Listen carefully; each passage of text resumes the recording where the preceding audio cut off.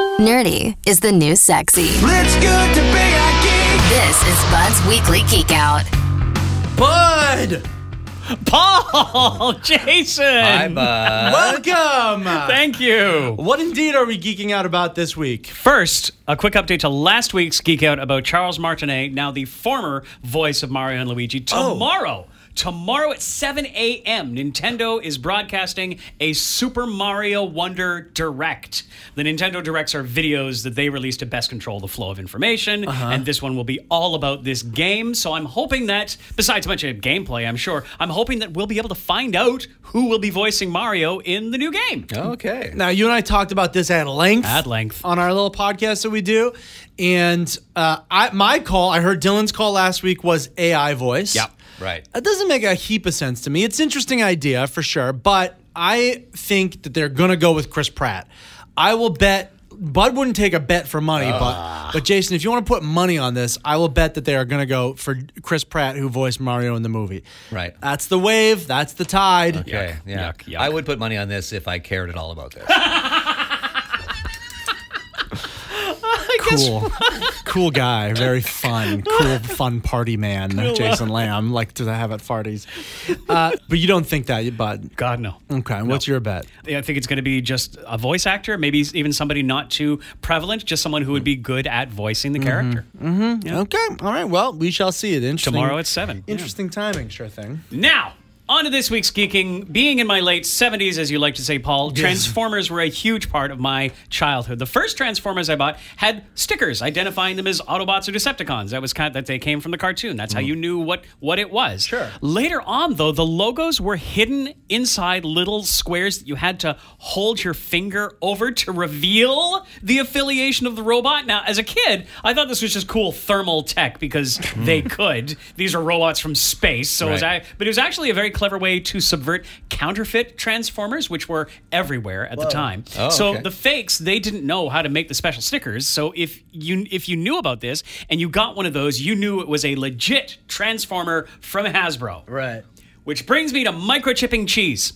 You may know okay. Wow, that was a bit of a left turn there. you are not allowed to call your champagne. I got whiplash over here. You can't call champagne unless it is produced in the Champagne region of France. Yes. Mexican law states that tequila can only be called tequila if it's produced in specific states or municipalities. Right. Otherwise, it's just agave alcohol. Whoa. Scotch is only Scotch if it's distilled in Scotland. Of course. Otherwise, it's just whiskey. Yeah. Right. So for our purposes today, I learned that there's an organization called the CFPR, the Consorzio del Parmigiano Reggiano. They claim the only Parmesan because their cheese takes a year to produce up in a mountain climate and then is examined 2 years after that, certified that it was made within the Protected Designation of Origin, that's another acronym, PDO, and then they can sell it to us plebs. But enforcing these rules can be challenging because there are counterfeit cheesers out there using the name Parmesan without permission and selling inauthentic cheese. So what's a Consorzio del Parmigiano Reggiano to do?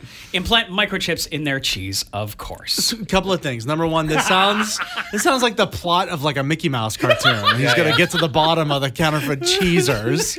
That's hilarious. And number two, I must compliment on your accent. Your pronunciation is very good. nice. I was going to ask after we did this, but I'm glad. Thank Pretty you. good, pretty good. I tried my very best. I was impressed as well. So, I mean, this leads to a very obvious question then. Am I going to be crunching down on a microchip next time I eat at the old spaghetti factory or whatever? I mean, no, probably. The chip is very small, and it's actually implanted within a label, which goes on the rind, the part you don't generally eat. It's part of a printed 2D tracking code or a QR code for inventorying. It's like 2FA. It's like a second factor of authentication to prove that the Wheel of Parmesan is the real thing, because any cheese can have a QR code, but only the real Transformer from Hasbro also has the microchip inside. But what if I want to eat the microchip to improve my 5G reception? This is my one regret about this Geek Out. If you really want to eat the microchip, it's about the size of a grain of rice, 0.5 millimeter squares. Oh, you can't eat it. It'll be eaten away by your stomach acids and come out in the toilet if you don't fully digest it. So. Okay. Yeah, okay, this went a bit off the rails, but you can read more about... You would take a micro shit. Oh, okay.